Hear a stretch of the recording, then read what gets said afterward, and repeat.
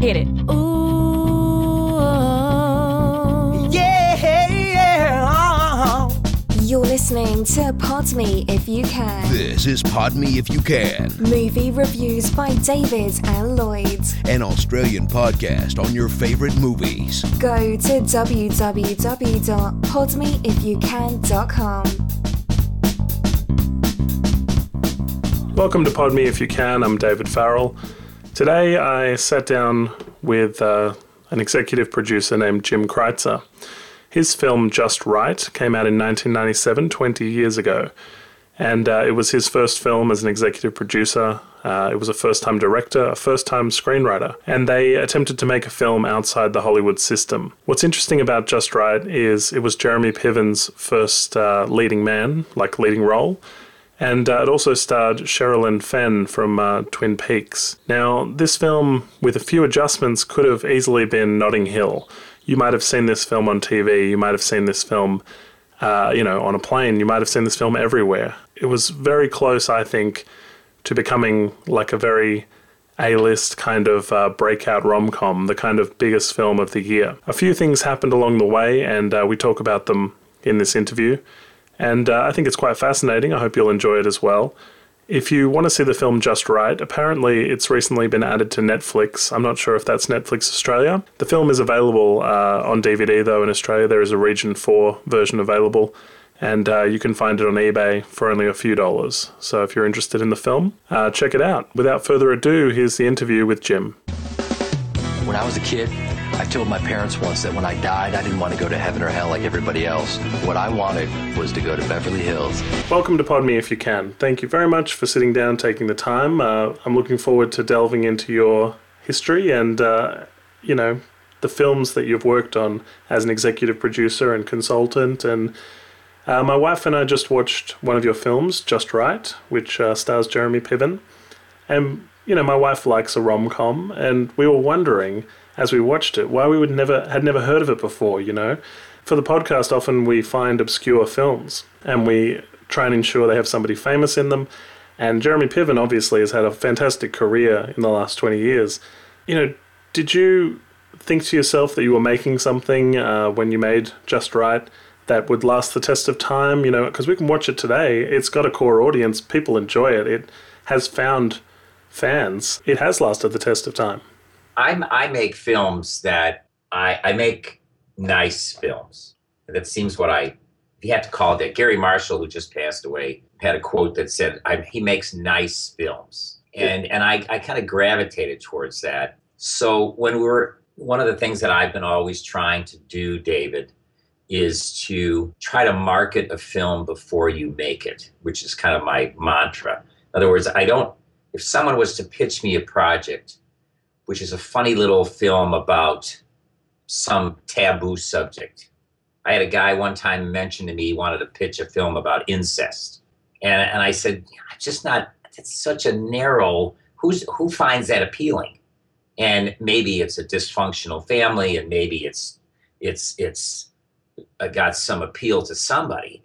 But to the mass market, if your measure of success is to make a film that is appealing to as many people as possible, you have to think mainstream, a rom-com. You don't always need to make the most violent slasher film out there. Slasher films can be intriguing because they're appealing and they don't take a lot of money to make, and you can actually measure your success by financially with just a slasher film. I mean, I made one which was a PG-13, which we kept very tame. But the reality is it was appealing to a broad market. And so when we made Just Right, or we started going after the story for Just Right, we looked for a story, or we tried to make a story that would be appealing to as many people as possible. And I continued to make those kind of films and be involved in those projects because I think you have a greater chance of success, not only financially, but also visually. And if a measure of a filmmaker's success is to be seen or to make a project that can lead to another project, then mainstream, broad films will do that rather than the obscure short or documentary or a subject matter that is so narrowly seen that you have less of a chance for success. And so Just Right, David, was one of those films that I felt when we looked for the script, when we looked for the project, we were thinking, how are we going to sell this? Who's going to like this? Who's going to get this joke? And so it was very important for us to find a project that was broad based. Yeah. Have you always wanted to work on films, Jim? I must have. I love the creative process. I love putting people together and matching their talents. Filmmaking is an amazingly intense, creative, collaborative process. I've always had my quality or my ability to put people together with projects, match a director with a script, match a script with a writer, match a subject matter with a writer, and to pick projects out of the ones that are pitched to me that seem to have the ability to be seen and yet get your money back and have a visually has an aesthetically successful run. I think I've been able to do that. So yes, I've always been interested in the creative process. I love hanging around with young people that are energetic and creative, and I love I can learn so much on a set from people and their journeys. These men and women that are on the set, I mean, they're like nomads. They go from one project to the next and they take their own specific creative process, whether it's a digital imaging, whether it's gaffing, whether it's electrical, they love that thing. And when they're doing their thing, that gets me going. And then I just sometimes like the whole process because I feed off these people that I've been fortunate enough to work with over the years. So tell us about your initial projects. What first got you into executive producing, consulting? Was it Fever Lake, did you say? I have to admit that when I was about 25 years ago, my wife and I went. The story with how I initially got started was actually kind of interesting. I bought my wife a walk-on role to Cheers, the TV show. And I live in Chicago, and we flew to California, and she got to be a walk-on sitting at the bar at Cheers. And I sat in the bleachers for 3 days and watched them rehearse. And through that, we met some interesting people who were in the business. And one fella in particular who happened to be from Wisconsin, which was where we were living at the time, gravitated to my wife. He got to meet me. He was very energetic, creative person who was basically trying to make it as an actor in Hollywood and did an okay job of it, but he was more a behind the scene guy he was like a sponge. He would absorb knowledge, pay attention when he was working as an extra or as a walk-on role, not a walk-on role, but as a bit player. And he said, I want to make a movie, and I've got these people who can make it for you. And I was intrigued enough to where, as an executive producer at that particular time, David, it was purely as an executive producer investor. I didn't know one end of a film camera from another. And so I invested in this film, Fever Lake, Corey Haim and Mario Lopez, and made it up in Wisconsin with these people. And it was definitely less than $1 million US. I didn't know what an executive producer was from anything. I remember one day in particular, one night, they said they needed a canoe for the lake scene. And I said, well, I know there's a canoe across the lake. And it was midnight. And I said, I'll go get this canoe. And so I'm paddling across the lake. It's a beautiful moon out and it's summertime. And so I'm paddling across from one end by myself across this lake in the middle of the night. And I'm saying to myself, this must be what an executive producer does. So in the reality, it was, and I learned that independent filmmaking, everybody pitches in and do a little bit of everything. And like my friend who initially got me in this, I was a bit of a sponge with this. I learned what the various crew members were, what the various jobs were, what the description was, how to solve problems, how to get things finished, how to distribution, how to finish a project, how to go through editing and sitting in the labs, what ADR was all about, everything. So that when I moved on to my next project, which was Just Right, my title was an executive producer, but I was the producer. My partner, Heath McLaughlin, was the producer. But as the project wore on, I produced the project along with him. It was me and him against the world, taking care of things. And so the title is executive producer. That's initially executive producers in feature films, more so in TV. But in feature films, executive producer can be the money guy or the money person. And I was a little of that in Fever Lake, more so, didn't know anything. In Just Right, I was, at the end there, I was the guy, I wasn't the line producer, but I was on set every day, and I was getting things done and making decisions that were creative ones, working with the director. And so I by the time, if you look on my filmography, I'm probably more of an exec producer on several of my projects. But after Just Right, I was pretty much doing a lot of the production myself. So I pretty much know how to get it done if I have to. I'll hire a line producer to be the guy on the set. I'll be every single day worrying about is the locations locked down, are the people on board. But ultimately I know what they're doing on a daily basis, keeping track of the budget, keeping track of everything. And so if my title as executive producer may well be that, but ultimately I consider myself a producer at this stage of the game for all the films that I've done. Did your wife enjoy her cameo in Cheers? Yeah, she was fun. She was in the second to the last show, and it was a big deal back home here. She was on. She only got her. I think they saw her forehead for about 5 seconds, which was nothing major. But but looking back on it, there were on good days when I've been involved in films. We look back and go, boy, if it hadn't been for that little walk-on role to Cheers, we would have never been able to do this. But then on bad days, when things were not going well,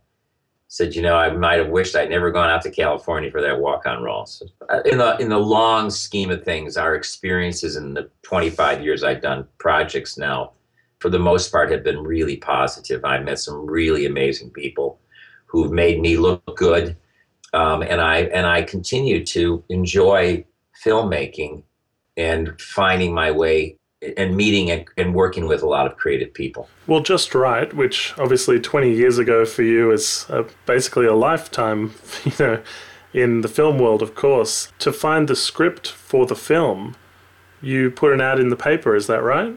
We did. My partner and I, when we discussed this, we had kind of an interesting financial arrangement that the first project I did turned out to be relatively financially successful. And so we were in a unique situation with Just Right that we had the money before we had the project.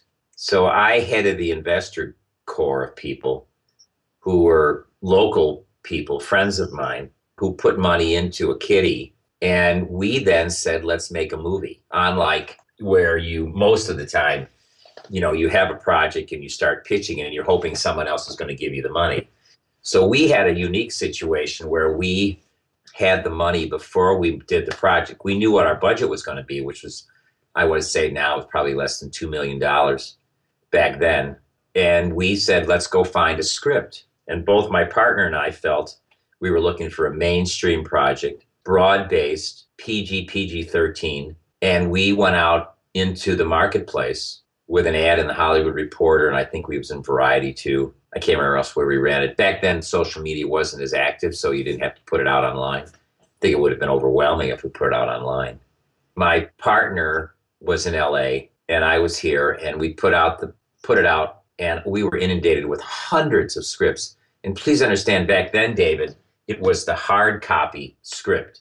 It's not the online version that they'll just email it to you now, whereas you can just print it out yourself if you find it interesting. These were stacks and stacks of scripts of writers that had these projects. And we worked through this, and my partner had a reader and I had a reader that helped us go through things. And we had certain parameters that we started with, such as we were looking for something sort of non-solicitous, didn't mind sex or violence or language. But if it was just for the sake of those things, we didn't like it. If there was language on the first page or the second page that we didn't enjoy, if this is the only word this guy can use or this woman can use, then, the rest of the script isn't going to be any good. I did a film years later with Ernest Borgnine, God bless him. And he said to me one time, he says, when he's pitched a project, and Ernest, as the years went by, mean, he could swear like a truck driver, don't get me wrong. He was a wonderful man. But he didn't like stories that had bad language in it. He just didn't. He was a sweet, sweet guy. And he gave me a lot of good advice that if you get through the first 2 or 3 pages and you don't like the language and all they can say is this word or that word, they just said, then they're not being very good writers. They should be able, there's a million other words to use. Do they have to use this word 6 times on the first page? Yeah. And he was right. And I laughed at it at the time. I said, I kind of chuckled out of it, but he was right. So when we found so we narrowed it down to a romantic comedy that we wanted. And then we narrowed it down to about 5 or 6 different stories. Then we began to work with the writer, and we wanted to see if the writer was workable.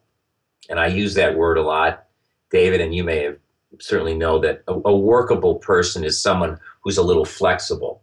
He's not so dogmatic in their approach to script writing. And if I get a writer who comes to me with a project and says, this story needs to be told, this is my baby, this we need to get this out there, then I find that person is usually a little inflexible when it comes to my saying, this story is 140 pages long. Get rid of 60 of it and let's talk then. John Huston once said, you tell the story about 95 pages and that's it. I think it was it might have been John Ford, said 95 pages and that's it. I don't care get rid of the 100, just pull out 10 pages. So I always laughed at that. I can't remember who it was that said that, but I have the same thing. If I see a script that's 110 pages long, I can't even get past that. It's like too long. It's not gonna work for me. We narrowed it down to about 5 or 6 projects, and the writer Stan Williamson was a very nice, workable guy. He listened to our comments and he talked about what he thought, how he got the story, and I think he would listen to the criticism, and he was okay with that. And that's what made us go with Just Right, because the writer was workable. We bought his script, we optioned the story, and he said, well, now let's see if we can make the movie. I said, no, you misunderstand. We're making your movie. We have the money. He and the actors, when we cast these roles, and the casting agents, they couldn't believe it. What do you mean you got the money? Wait a minute, you're not just Joe. I remember we did a casting session with JoBeth Williams, and JoBeth, I said, okay, great, you got the part. She says, well, now you're going to attach my name and sell the project. I said, no. You're starting on Thursday. Well, it was a wonderful environment to be in. When you have the money, you're in a better position, where you can negotiate them, because actors and directors and crew members, you say, well, this is my normal rate, but if I'm sitting around doing nothing right now, and if we can fit you in, then we'll pay you less money and we'll start you next week, because we were in that position of where we were controlling the timing on the film. So finding Just Right was a real gem for us. I mean, the script, the director, and the actors are what really make a project as good. All 3 of those things. But if you got a bad director, you could have a good script that can make up for the director a little bit. And if you have bad actors, then maybe the director and the script can make up for the actor. But if you get all 3 of them, then you're able to make a really cute project, and that you've got a good script, and you've got a halfway decent director and some nice actors. I mean, and that to me was why Just Right did what it did, because our director that we hired was a first-time feature director, Andy Gallerani, who was a commercial director. And he had not done a feature before. We were concerned that he was visually beautiful.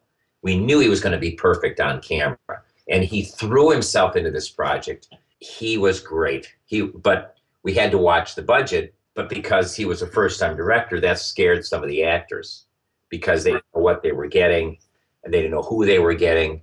And then Andy was ingratiating, and he was lovely to work with. A fiery Italian, had a lot of great ideas, and would always be. But sometimes there were times when he would let the actors ad-lib a little bit, because it was funny. He was great. He's still a good friend of mine, and he would let the actors go. And then we kept saying, you got to pull them in here, get a hold of these guys, because Jeremy Piven is a fast-talking, hip guy, and he can go on forever. He can ad-lib all night long. And there were times when we finally had to say, oh, okay, I'm tired of hearing Jeremy do his patter, and let's bring him back and get him on task here. Was it always going to be Jeremy Piven and Sherilyn Fenn, or was there any other options for casting? Well, there were plenty. Jeremy, at the time he came to us, was a very hip. He was from Chicago. He still is. He's from Chicago. He was on Ellen, and he was doing Cupid at the time. So he was very busy, and he was from a theatrical family. His mom and dad were very talented people, and they ran the Piven Family Theater Workshop here in Chicago. So it's very well known. John Cusack came out of that, and so there's a fairly famous theatrical family, and well-trained, and he nailed his audition. I mean, he was great. And there was no question that when he did his audition on tape, he was the guy. He was the guy. We wanted Jeremy immediately for Harold. I don't recall, I believe, if I'm not mistaken, that we had Sherilyn Fenn cast first. Our casting directors always say that the first actor who we bring on is the most important because they attract others. Sherilyn at the time was a big name, and she had just got off of Twin Peaks, I think. That's what the name of it was.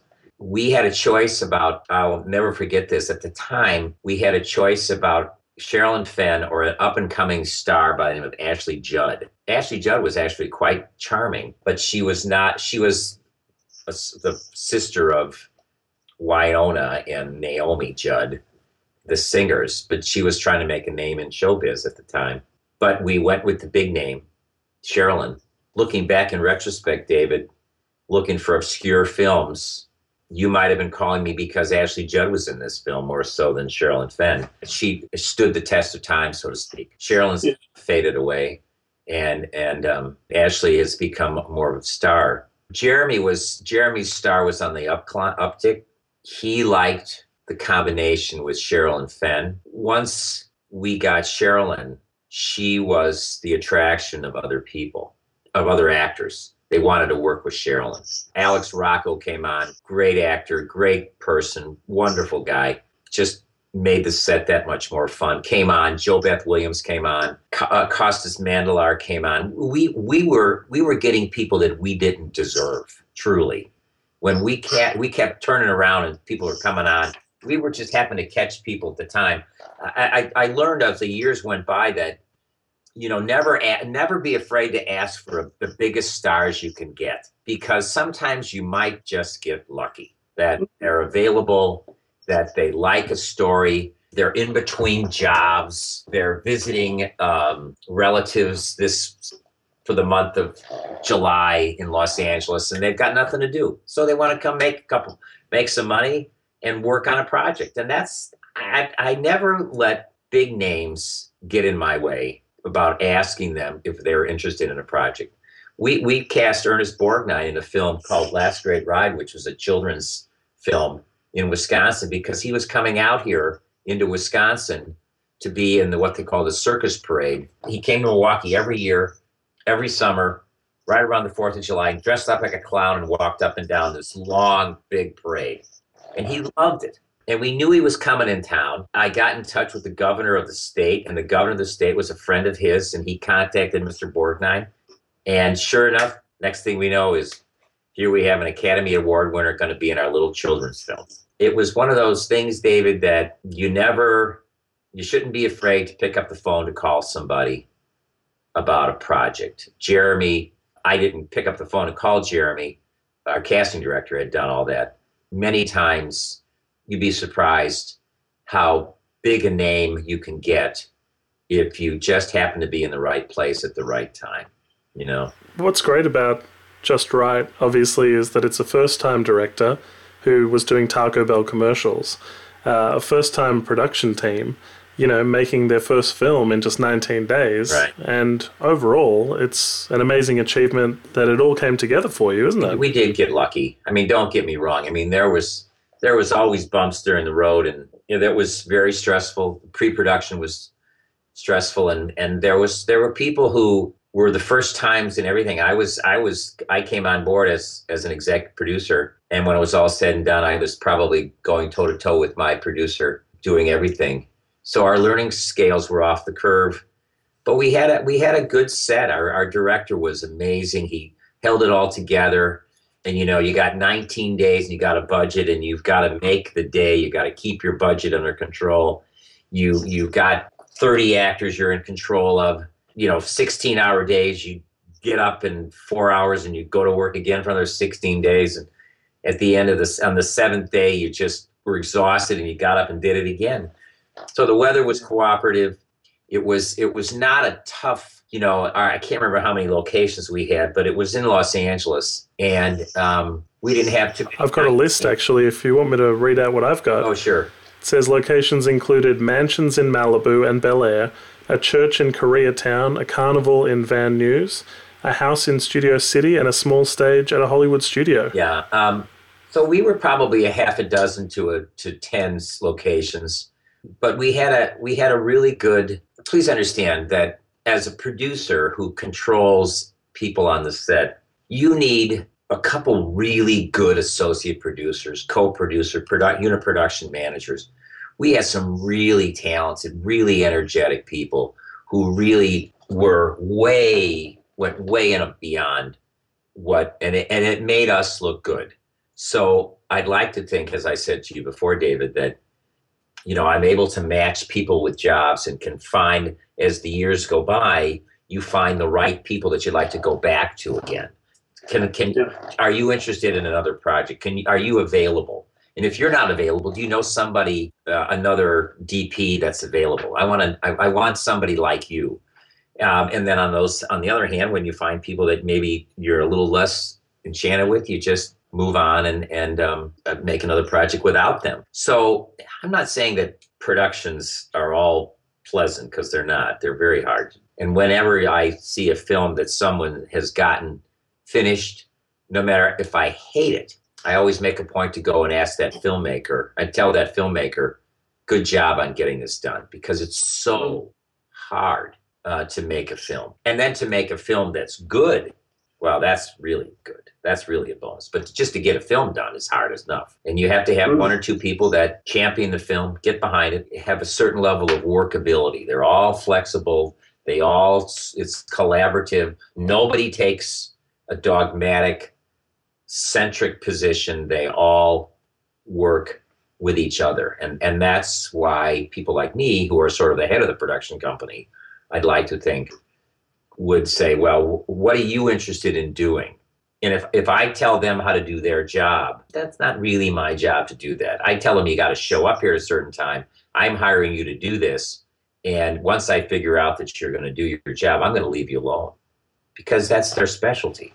They don't need somebody like me telling them all the time that, hey, why don't you frame this shot a little differently? Well, they don't want to hear that from me. Let's edit. I'm not an editor. I know what I like. I have to be just as workable as the people that I hire. I was just going to say, it's a good talent to have, to notice people's specialities and, set them up and let them go. You're going to get everybody's best creative juices flowing, aren't you? You do. There's creative people sometimes are not the most practical people either. Sometimes they'll just overspend or spend times on obscure singular things where they kind of miss the big picture. And that's where people like me come in and go, John, I think you may want to focus your attention on this here and don't worry about the color of this kid's hair or something like that. Just get it done.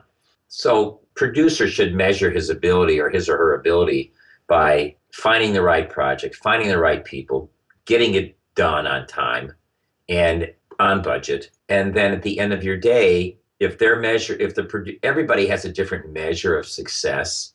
My measure of success is routinely to make a project on time, on budget, and then to get the money back from the money that you put into the project and to distribute it, market it properly.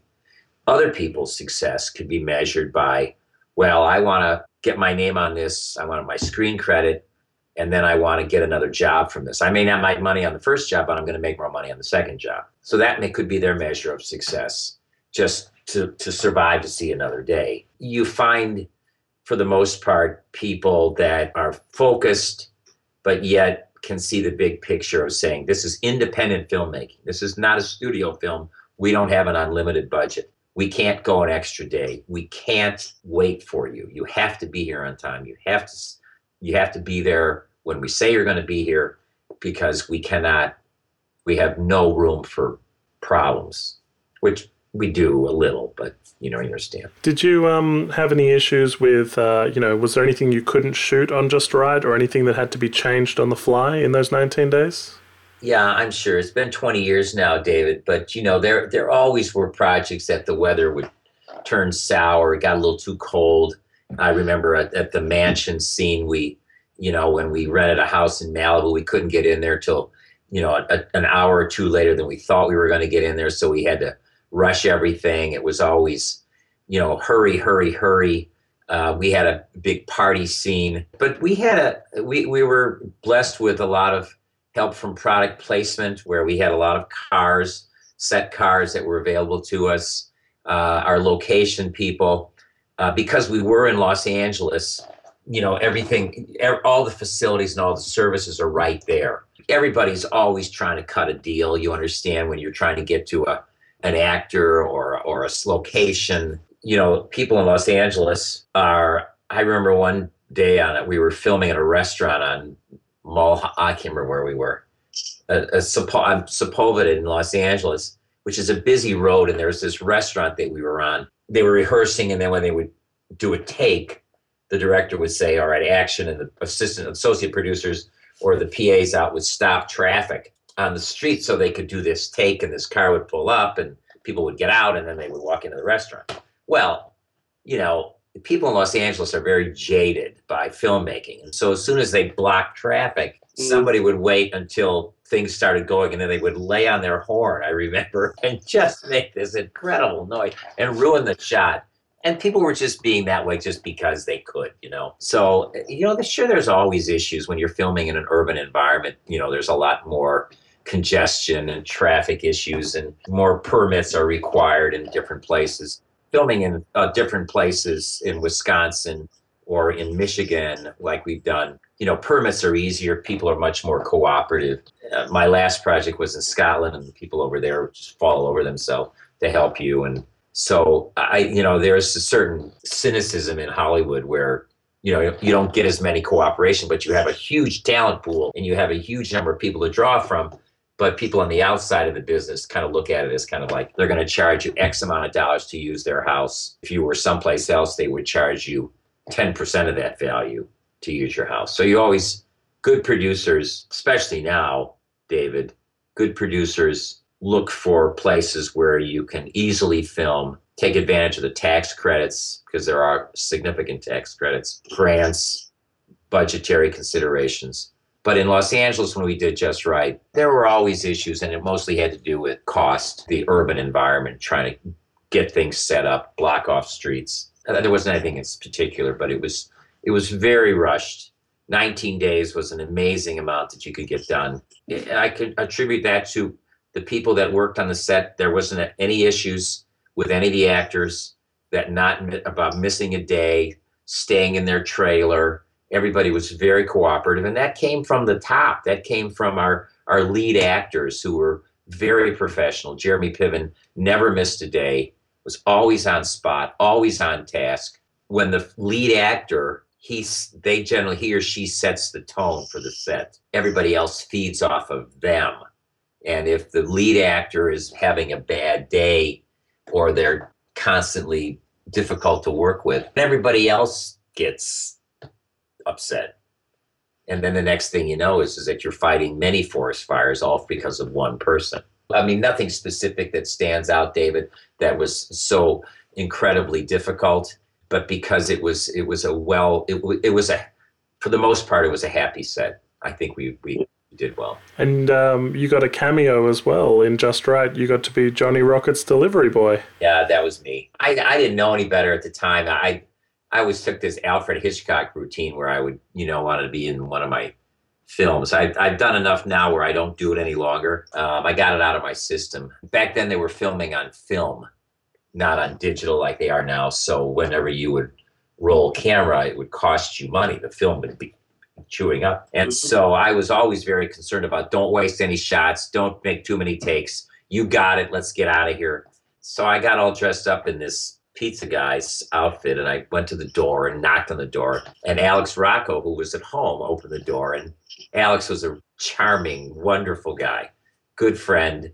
And he became a good friend. We kept in touch as the years went by. And I would knock on the door. I didn't have to say anything. I just handed him the pizza. Alex would open the door and he says, "You are the oldest pizza," and that wasn't his line. "You're the oldest pizza guy I've ever seen." And so everybody laughed. And Andy, the director, would yell, "Cut." And I go, "This is chewing up film here. Come on, guys, let's get this done. This is costing us money." And so they shut the door. I came up and Alex would say, "You really are an old guy for a pizza guy. You really are old and you're kind of ugly." And, everybody would laugh again. And by this time, it was like the third or fourth take. And I kept thinking that all they're doing is just chewing up this film. Well, it turned out later that they weren't even running the camera. They were just having a go with me. And they were watching me melt down as I was saying, "Oh, will you please take this thing? Come on." And fine. And so they were just having fun. But like I said before, I think, David, that as you may talk to other filmmakers, the head producer, the head actor, the director, it all trickles down.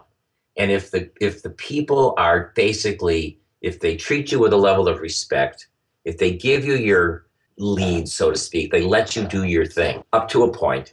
I have to tell you, I think it comes back to you in spades where these people work a little harder for you because they like you and they think you like them. And it trickles down from the top that the set is a good set. And independent filmmaking, you cannot afford to have a difficult actor or director or a producer on the top of the rung. It's as simple as that. That's why I was saying that other projects come down the road to me. The first thing I want to know is, I don't want any attachments because I want to be the guy to pick those the man or the woman as a director, the man or woman as a producer, a line producer. I want to be the guy to pick those people because I know I can pick the right people. And this work ethic that Jeremy Piven had, when he worked with you, has obviously served him well. Have you kept track of his career since, This was Jeremy's first leading role in a film. He was the lead male. He doesn't talk too much about Just Right as a project that I don't think I haven't talked. I ran across Jeremy at a couple years ago at a festival and stopped and said hello. He's an edgier actor. He likes darker, edgier films. This was a light, fluffy thing. He didn't, if I ran across him now or you ran across him now and you asked him about Just Right, I can almost guarantee you that he would probably say, "Oh yeah, that." Not, "Oh yeah, that." Because he liked edgier projects that made him, but challenged him more. This was we kept it light and fluffy.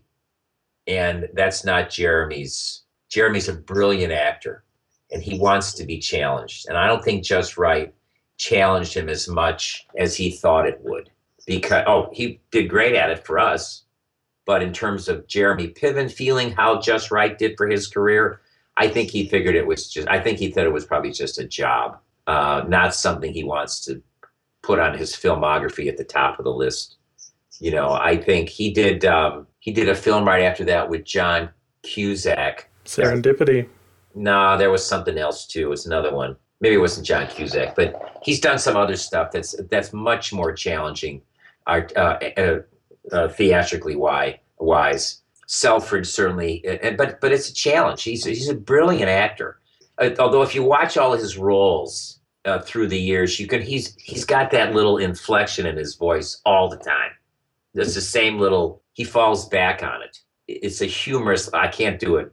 I used to be able to imitate Jeremy a little bit better than I do now. He would always be this little banter. He would always talk very quickly. In our project, for what we wanted him to do for the days that we had him, we were glad to have him.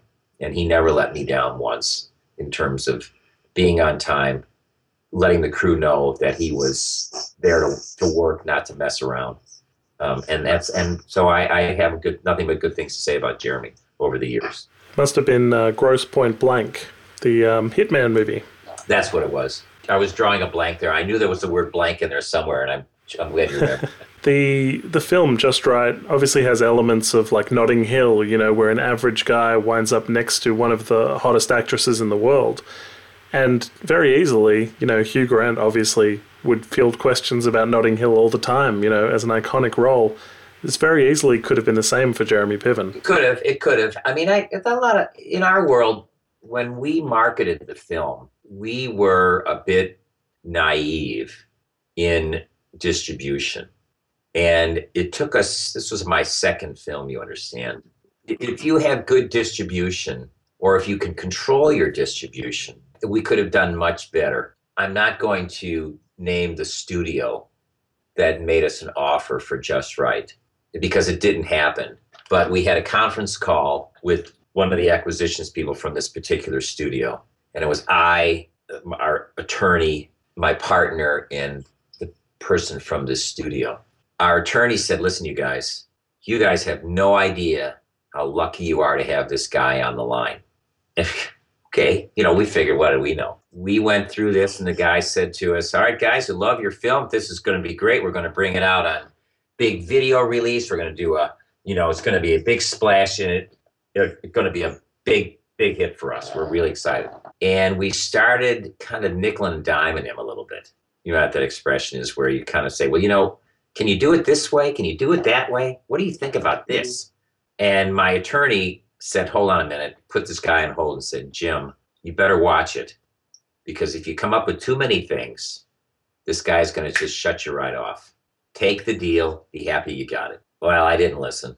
It was pretty soon, and all of a sudden the line went dead. The guy goes, Jim, he's gone. That's it. So in retrospect, Just Right remains a little bit more of an obscure film, probably because we didn't market it as good as we should have. We were a big success on the airlines. We got more money back on airlines than our theatrical, because it was one of those films back in the day when airlines would show one or two films, you know, unlike now where they have a plethora of films. You would watch it on the screen in front of you as everybody watched the same movie. And this is part of the other reason why we knew we had a chance at airlines, because we made a nice film that everybody could watch. Their kids would watch it. You know, they didn't have to worry about shutting you can't watch this. There's turns to their 7-year-olds that don't watch this. So it was very nice. So from a marketing standpoint, we did well foreign. We did well on the airlines.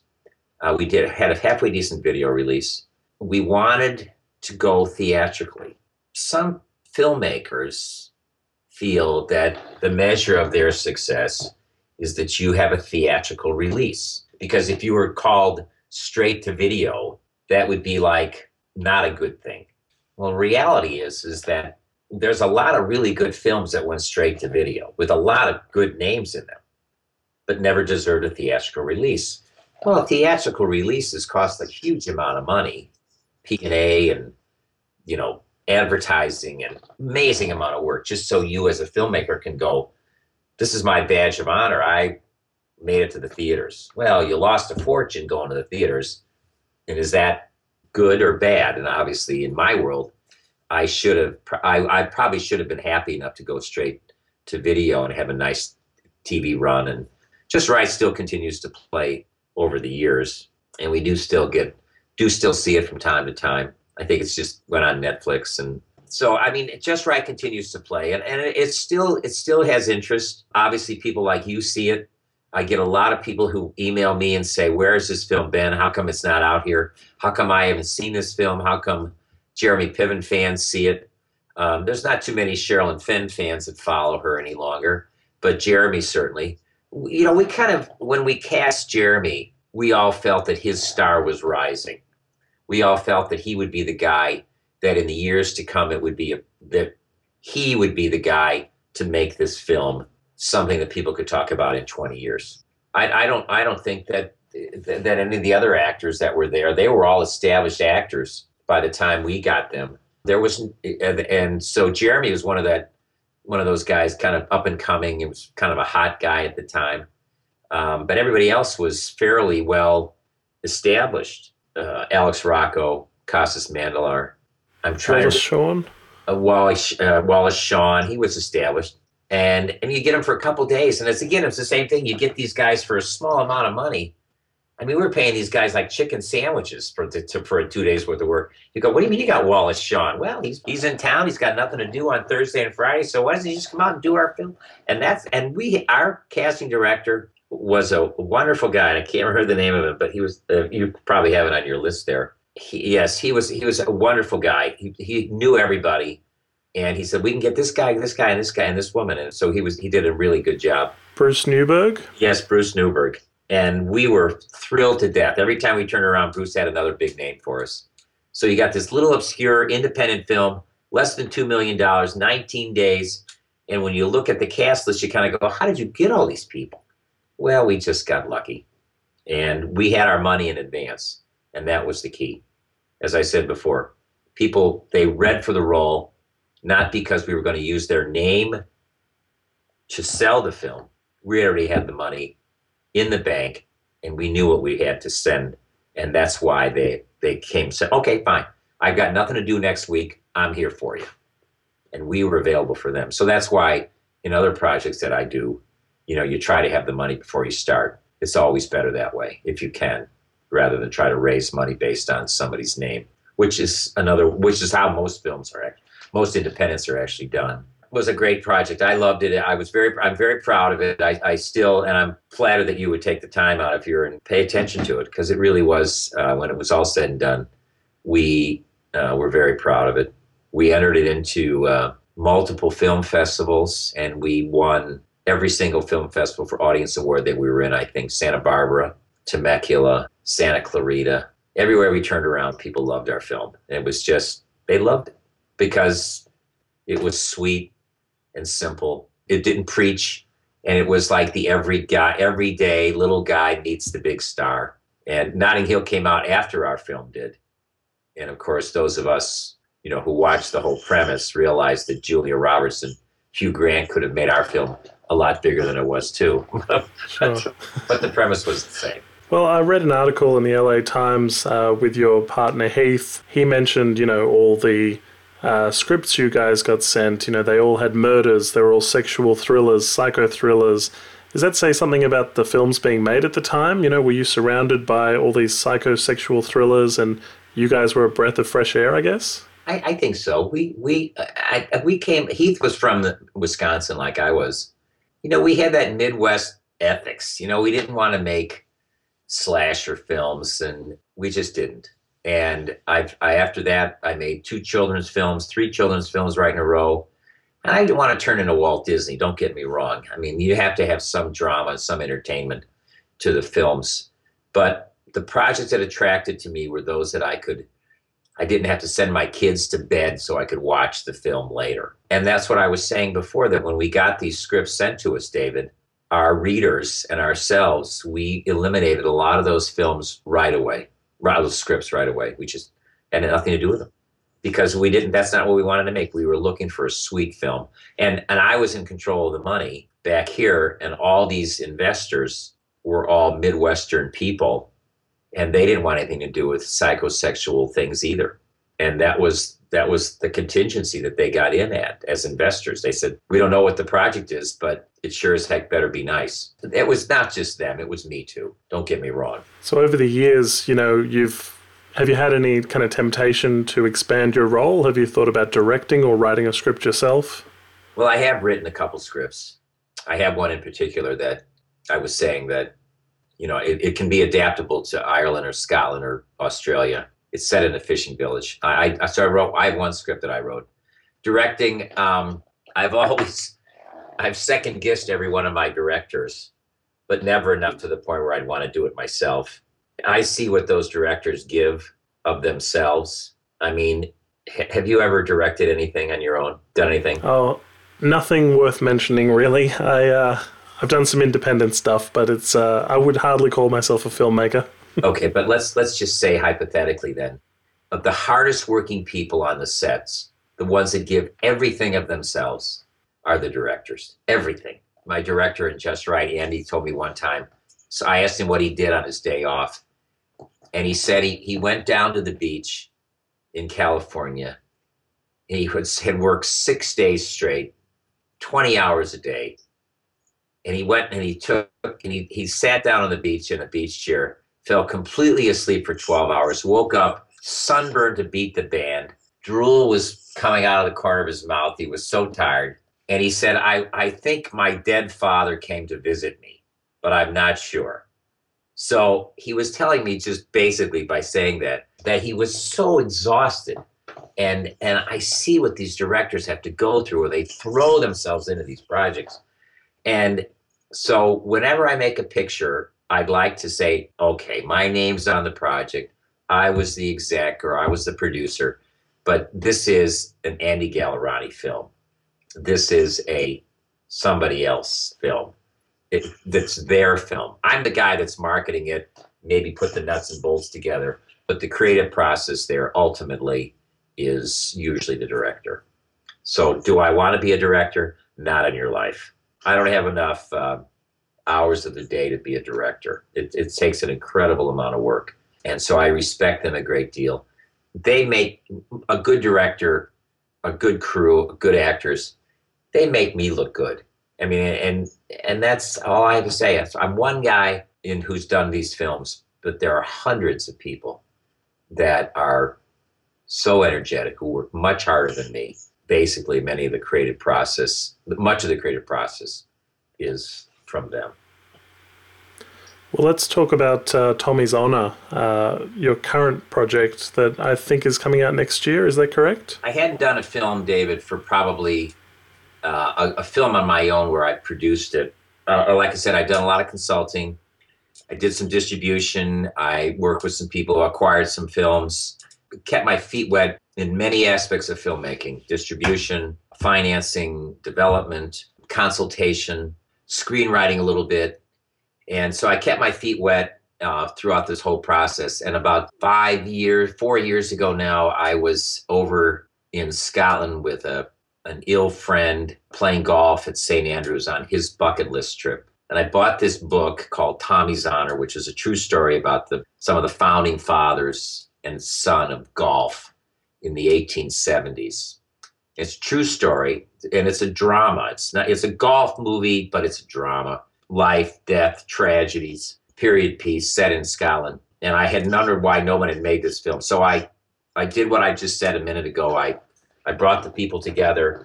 I was an American making a movie in Scotland about an iconic true legend in Scotland.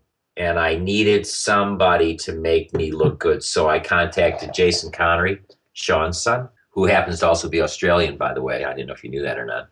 But he is, yes. His mother, Diane Cilentro, was his mom, who was married to Sean Connery. She's passed on now, but she was Australian. And Jason has dual citizenship, Australia as well as the UK. And he was as Scottish as you could get. And so he was my director. He came on board, and it was just him and I for about a year or so. And then we began to acquire a line producer, and we came on board with a financier, a venture capitalist guy named Keith Bank. Then the project just took off from there. And then we acquired actors, and we tried to keep it Scottish. It was a true story about a legendary Scottish family that, as a golfer, they're very famous across the world. They were the original people he was the original designer of St. Andrews. And the story is an amazing story of this father and the son, class distinction, life, tragedy, death. Beautiful story, but uplifting, which is exactly what I wanted. Being a golfer, I was attracted to the story anyway, but we needed to keep it centric. As I said before, Jason Connery came on board as our director. We filmed it in the summer of last year. It's coming out into the theaters in the U.S. in April 14th of this year. It's coming out into Australia, into the theaters through a company called Transmission, in the theaters in Australia in next year as well. The UK's is coming out in June. We were selected out of all the films to open the Edinburgh Film Festival in front of about 1,500 people last June, which is an amazing event. And then we were fortunate enough to be nominated for Best Picture in Scotland for the Scottish BAFTAs in November, and we were fortunate enough to be named Best Picture for last year. It is a project that I started from the very beginning. It was me, and I'm quite proud of that. I have another series.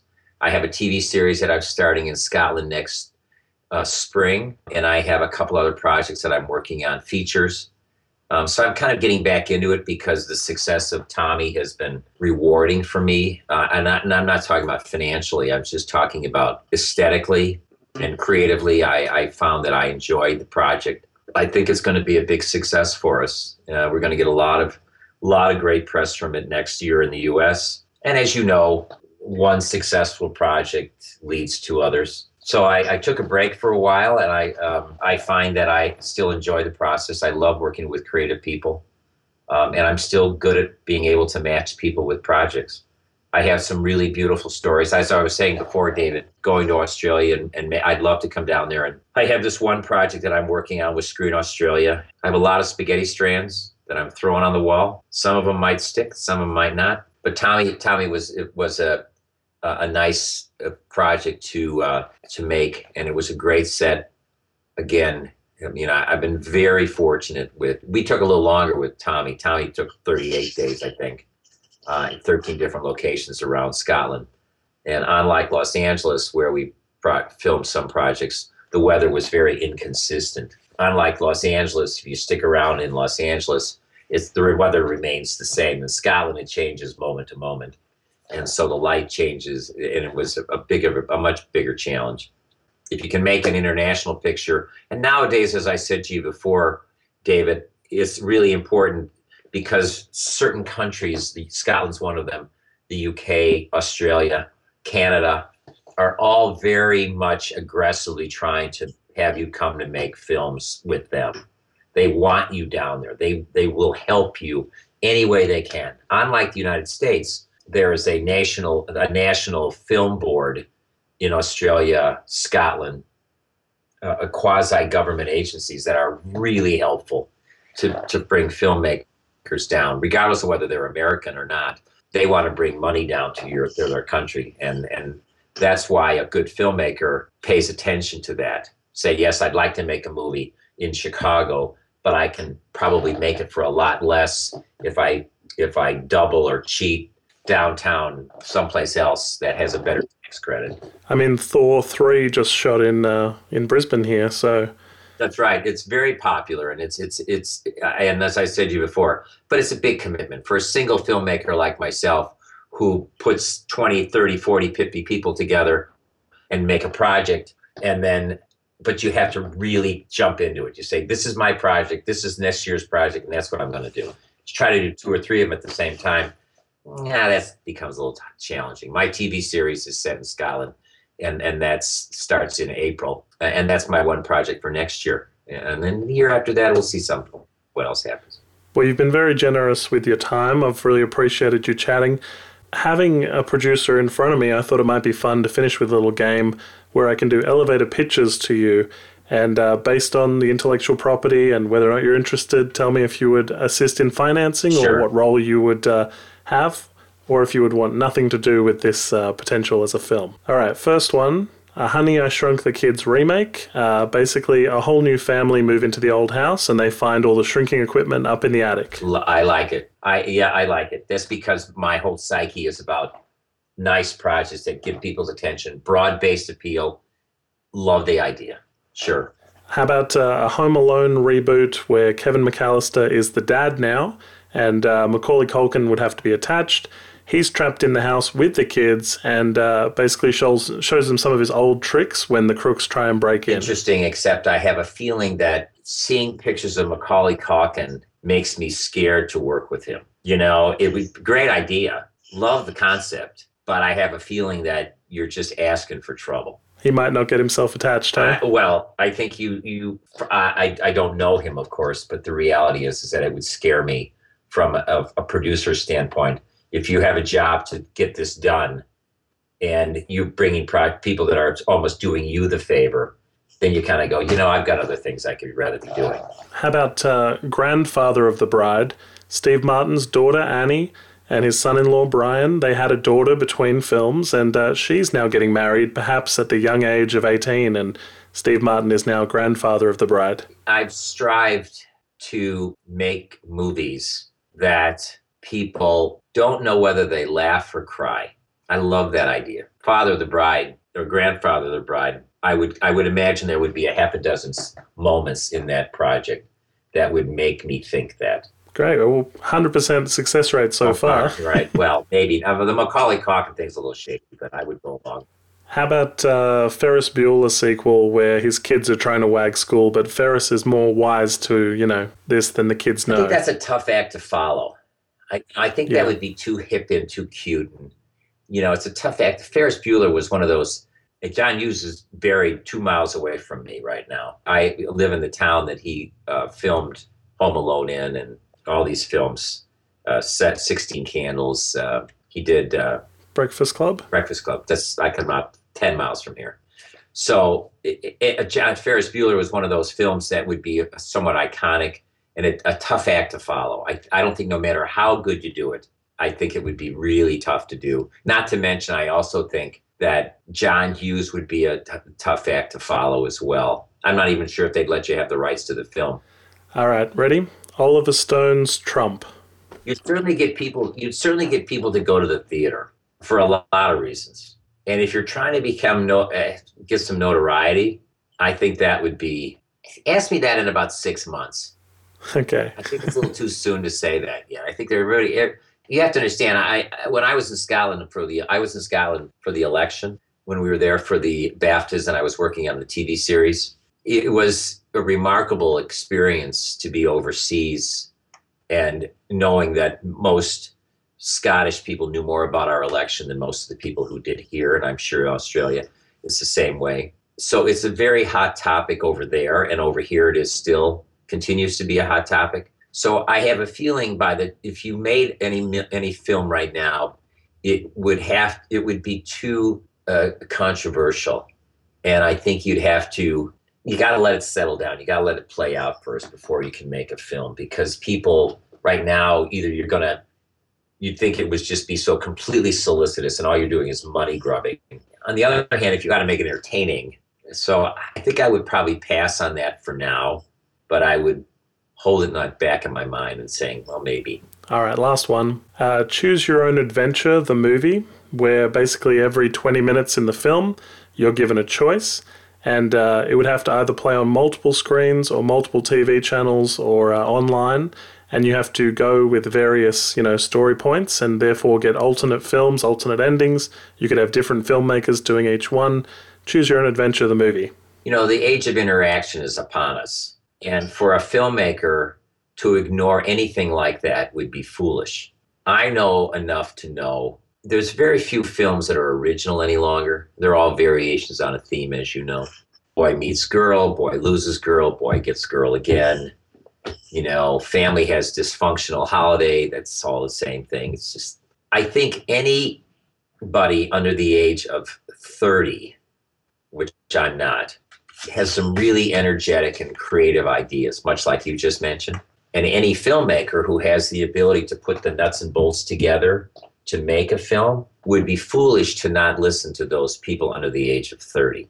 I don't get it, but that doesn't mean I won't listen, because it is kind of intriguing. And if a filmmaker could explain storyboards to me and show me just exactly what that means, I might find it all intriguing.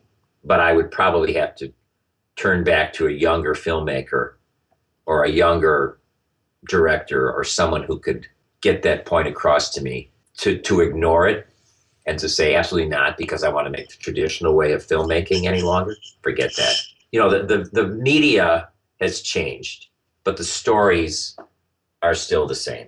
So if you're trying to create an adventure, you can create a cowboy movie with Gary Cooper, and that was an adventure. That doesn't mean to say that it's not the same story. It's just that the media that it's presented in and the manner it's presented in and to the age of people it's presented in, age of the people that it's presented to, I should say, that's unique.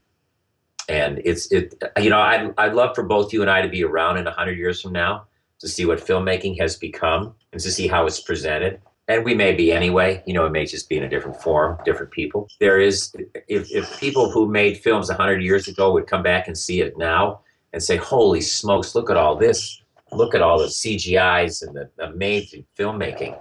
In 100 years from now, it's going to be completely different. So to say no to that, even though I don't understand it, it sounds interesting. I'd have to say, sure, show me what it is. Well, this has been really fascinating, Jim. Thanks very much for taking the time. Obviously, I hope our listeners have also enjoyed it. We can look out for Just Right on Netflix, as you say. I'm not sure whether or not Australia will have it. I'm not sure. And it'll be around.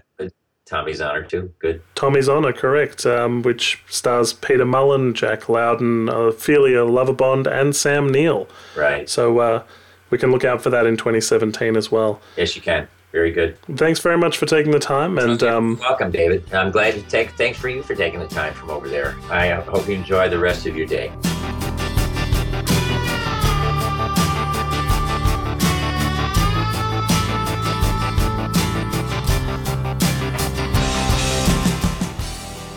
Well, that was Jim Kreitzer discussing his film Just Right, which is 20 years old this year, came out in 1997. Here at Pod Me If You Can, we're hoping to bring you many more interviews throughout 2017. This was the first, obviously. Hoping to have at least one a month for you, so don't forget to subscribe to the podcast. You can find all our back catalogue of films from the last few years at www.podmeifyoucan.com. And of course, you can find all our obscure films with famous actors you know at our YouTube channel, which you can find the link at podmeifyoucan.com. It's youtube.com/podmeifyoucan. As always, you can suggest a film for us on Facebook, and I think this year, 2017, is going to be a lot better than 2016 in terms of the quality of films we'll have to enjoy. So jump onto Facebook, let us know what you think of this interview, and if you can get your hands on it, check out the film Just Right and the film Tommy's Honor when it comes out later in the year. Hit it.